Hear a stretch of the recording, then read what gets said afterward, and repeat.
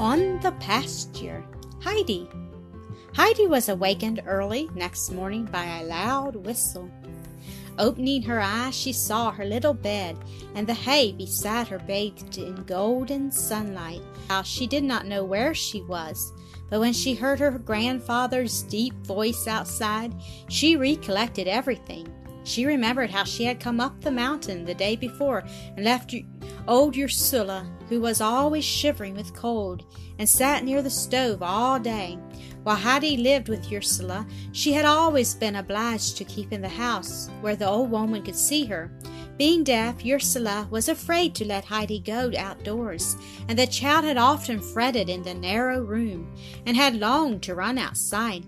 She was therefore delighted to find herself in her new home, and hardly could wait to see the goats again. Jumping out of bed, she put on her few things, and in a short time went down the ladder and ran outside. Peter was already there with his flock, waiting for Schwanli and Barley, whom the grandfather was just springing to join the other goats. "Do you want to go with him to the pasture?" asked the grandfather. "Yes," cried Heidi, clapping her hands. "Go now and wash yourself first, for the sun will laugh at you if he sees how dirty you are. Everything is ready there for you," he added, pointing to a large tub of water that stood in the sun. Heidi did as she was told, and washed and rubbed herself till her cheeks were glowing. In the meanwhile, the grandfather called to Peter to come into the hut and bring his bag along. The boy followed the old man, who commanded him to open the bag in which he carried his scanty dinner. The grandfather put into the bag a piece of bread and a slice of cheese that were easily twice as large as those the boy had in the bag himself. "The little bow goes in too," said the uncle, "for the child does not know how to drink straight from the goat the way you do. She is going to stay with you all day, therefore milk 2 bowls full for her dinner. Look out that she does not fall over the rocks. Do you hear?" Just then Heidi came running in. "Grandfather, can the sun still laugh at me?" she asked. The child had rubbed herself so violently with the coarse towel which the grandfather had put beside the tub that her face, neck, and arms were as red as a lobster. With a smile, the grandfather said, "No, he can't laugh any more now, but when you come home tonight, you must go into the tub like a fish. When one goes about like the goats, one gets dirty feet. Be off." They started merrily up the Alp. A cloudless, deep blue sky looked down on them, for the wind had driven away every little cloud in the night. The fresh green mountainside was bathed in brilliant sunlight, and many blue and yellow flowers had opened. Heidi was wild with joy and ran from side to side. In one place she saw big patches of fine red primroses. On another spot blue gentians sparkled in the grass, and everywhere the golden rock roses were nodding to her. In her transport of finding such treasures, Heidi even forgot Peter and his goats. She ran far ahead of him, and then strayed away off to one side, for the sparkling flowers tempted her here and there. Picking whole bunches of them to take home with her, she put them all into her little apron. Peter, whose round eyes could only move about slowly, had a hard time looking out for her. The goats were even worse, and only by shouting and whistling, especially by swinging his rod, could he drive them together. "Heidi, where are you now?" he called quite angrily. "Here," it sounded from somewhere. Peter could not see her, for she was sitting on the ground behind a little mound which was covered with fragrant flowers. The whole air was filled with their perfume, and the child drew it in long breaths. "Follow me now," Peter called out. "The grandfather has told me to look out for you, and you must not fall over the rocks." "Where are they?" asked Heidi, without even stirring. "Way up there, and we have still far to go. If you come quickly, we may see the eagle there and hear him shriek." That tempted Heidi, and she came running to Peter with her apron full of flowers. "You have enough now," he declared. "If you pick them all today, there won't be any left tomorrow." Heidi admitted that, besides which she had her apron already full. From now on she stayed at Peter's side. The goats, scenting the pungent herbs, also hurried up without delay. Peter generally took his quarters for the day at the foot of a high cliff, which seemed to reach far up into the sky. Overhanging rocks on one side made it dangerous, so that the grandfather was wise to warn Peter. After they had reached their destination, the boy took off his bag, putting it in a little hollow in the ground. The wind often blew in violent gusts up there, and Peter did not want to lose his precious load. Then he lay down in the sunny grass, for he was very tired. Heidi, taking off her apron, rolled it tightly together and put it beside Peter's bag. Then, sitting down beside the boy, she looked about her. Far down she saw the glistening valley. A large field of snow rose high in front of her. Heidi sat a long time without stirring, with Peter asleep by her side and the goats climbing about between the bushes. A light breeze fanned her cheek, and those big mountains about her made her feel happy as never before. She looked up at the mountain tops till they all seemed to have faces, and soon they were familiar to her like old friends. Suddenly she heard a loud, sharp scream, and looking up she beheld the largest bird she had ever seen. Flying above her with outspread wings, he flew in large circles over Heidi's head. "Wake up, Peter," Heidi called. "Look up, Peter, and see the eagle there." Peter got wide awake, and then they both watched the bird breathlessly. It rose higher and higher into the azure till it disappeared at last behind the mountain peak. "Where has it gone?" Heidi asked. "Home to its nest," was Peter's answer. "Oh, does it really live way up there? How wonderful that must be! But tell me why it screams so loud," Heidi inquired. "Because it has to," Peter replied. "Oh, let's climb up there and see its nest," implored Heidi. But Peter, expressing decided disapproval in his voice, answered, oh dear, not even goats could climb up there. Grandfather has told me not to let you fall down the rocks, so we can't go." Peter now began to call loudly and to whistle, and soon all the goats were assembled on the green field. Heidi ran into their midst, for she loved to see them leaping and playing about. Peter, in the meantime, was preparing dinner for Heidi and himself by putting her large pieces on one side and his own small ones on the other. Then he milked early and put the full bowl in the middle. When he was ready, he called to the little girl. But it took some time before she obeyed his call. "Stop jumping now," said Peter, "and sit down. Your dinner is ready." "Is this milk for me?" she inquired. "Yes, it is. Those large pieces also belong to you. If you are through with the milk, I'll get you some more. After that, I'll get mine." "What milk do you get?" Heidi inquired. "I get it from my own goat, that speckled one over there. But go ahead and eat," Peter commanded again. Heidi obeyed, and when the bowl was empty, he filled it again. Breaking off a piece of bread for herself, she gave Peter the rest, which was still bigger than his own portion had been. She handed him also the whole slice of cheese, saying, "You can eat that. I have had enough." Peter was speechless with surprise, for it would have been impossible for him ever to give up any of his share. Not taking Heidi in earnest, he hesitated till she put the things on his knees. Then he saw she really meant it, and he seized his prize. Nodding his thanks to her, he ate the most luxurious meal he had ever had in all his life. Heidi was watching the goats in the meantime, and asked Peter for their names. The boy could tell them all to her, for their names were about the only thing he had to carry in his head. She soon knew them too, for she had listened attentively. One of them was the big Turk, who tried to stick his big horns into all the others. Most of the goats ran away from their rough comrade. The bold Thistlefinch alone was not afraid, and running his horns 3 or 4 times into the other, so astonished the Turk with his great daring that he stood still and gave up fighting.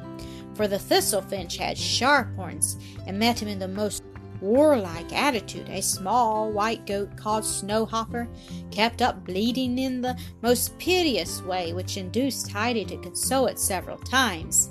Heidi at last went to the little thing again, and throwing her arms around its neck, she asked, "What is the matter with you, Snowhopper? Why do you always cry for help?" The little goat pressed close to Heidi's side and became perfectly quiet. Peter was still eating, but between the swallows he called to Heidi, "She is so unhappy because the old goat has left us. She was sold to somebody in Manfield 2 days ago. Who was the old goat? Her mother, of course. Where is her grandmother? She hasn't any. And her grandfather hasn't any either. Poor little snowhopper, said Heidi, drawing the little creature tenderly to her. Don't grieve any more. See, I am coming up with you every day now, and if there's anything the matter, you can come to me. Snowhopper rubbed her head against Heidi's shoulder and stopped bleeding. When Peter had finally finished his dinner, he joined Heidi. The little girl had just been observing that Spyri and Barley were by far the cleanest and prettiest of the goats. They evaded the obtrusive Turk with a sort of contempt, and always managed to find the greenest bushes for themselves. She mentioned it to Peter, who replied, I know. Of course they are the prettiest, because the uncle washes them and gives them salt. He has the best stable by far. All of a sudden, Peter, who had been lying on the ground, jumped up and bounded after the goats. Heidi, knowing that something must have happened, followed him. She saw him running to a dangerous abyss on the side. Peter had noticed how the rash thistlefinch had gone nearer and nearer to the dangerous spot. Peter only just came in time to prevent the goat from falling down over the very edge.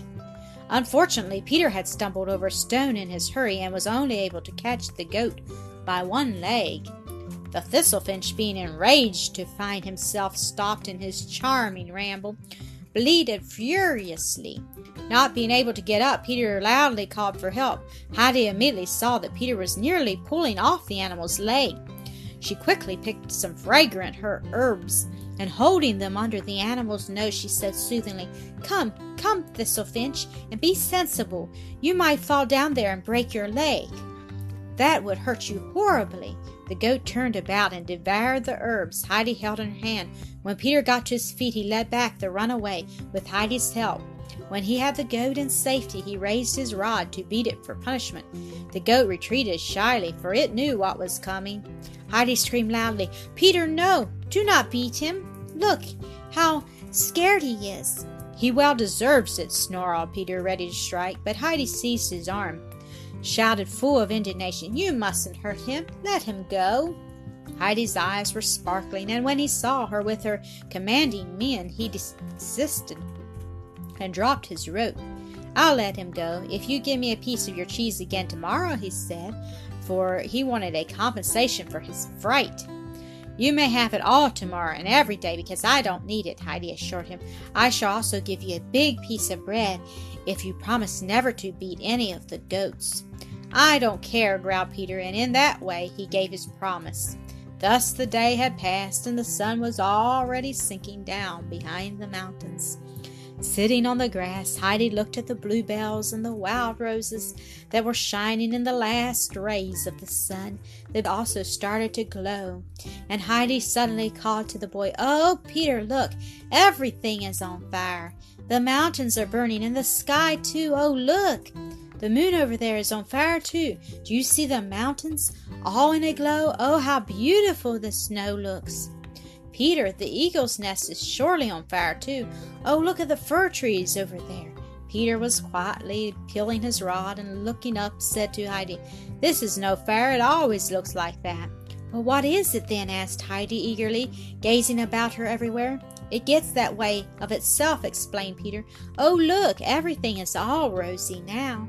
Oh, look at this mountain over there with the snow and the sharp peaks. What is its name? Mountains have no names, he answered. Oh, see how beautiful! It looks as if many, many roses were growing on those cliffs. Oh, now they are getting gray. Oh, dear, the fair has gone out, and it is all over. What a terrible shame, said Heidi quite despondently.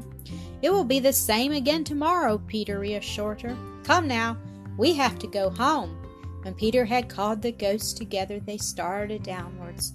Will it be like that every day when we are up? Asked Heidi eagerly. It usually is, was the reply. What about tomorrow? She inquired. Tomorrow will be like that, I'm sure, Peter affirmed. That made Heidi feel happy again. She walked quietly by Peter's side, thinking over all the new things she had seen. At last, reaching the hut, they found the grandfather waiting for them on a bench under the fir trees. Heidi ran up to him, and the two goats followed, for they knew their master. Peter called to her, "Come again tomorrow. Good night." Heidi gave him her hand, assuring him that she would come, and finding herself surrounded by the goats, she hugged Snowhopper a last time. When Peter had disappeared, Heidi returned to her grandfather. "Oh, grandfather, it was so beautiful. I saw the fire and the roses on the rocks, and see the many, many flowers I am bringing you." With that, Heidi shook them out of her apron, but oh, how miserable they looked. Heidi did not even know them anymore. "What is the matter with them, grandfather? They looked so different," Heidi exclaimed in her fright. "They are made to bloom in the sun and not to be shut up in an apron," said the grandfather. "Then I shall never pick them any more."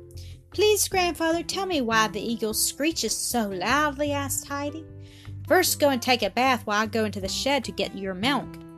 Afterwards we'll go inside together and I'll tell you all about it during supper time." They did as was proposed, and when Heidi sat on her high chair before her milk, she asked the same question as before.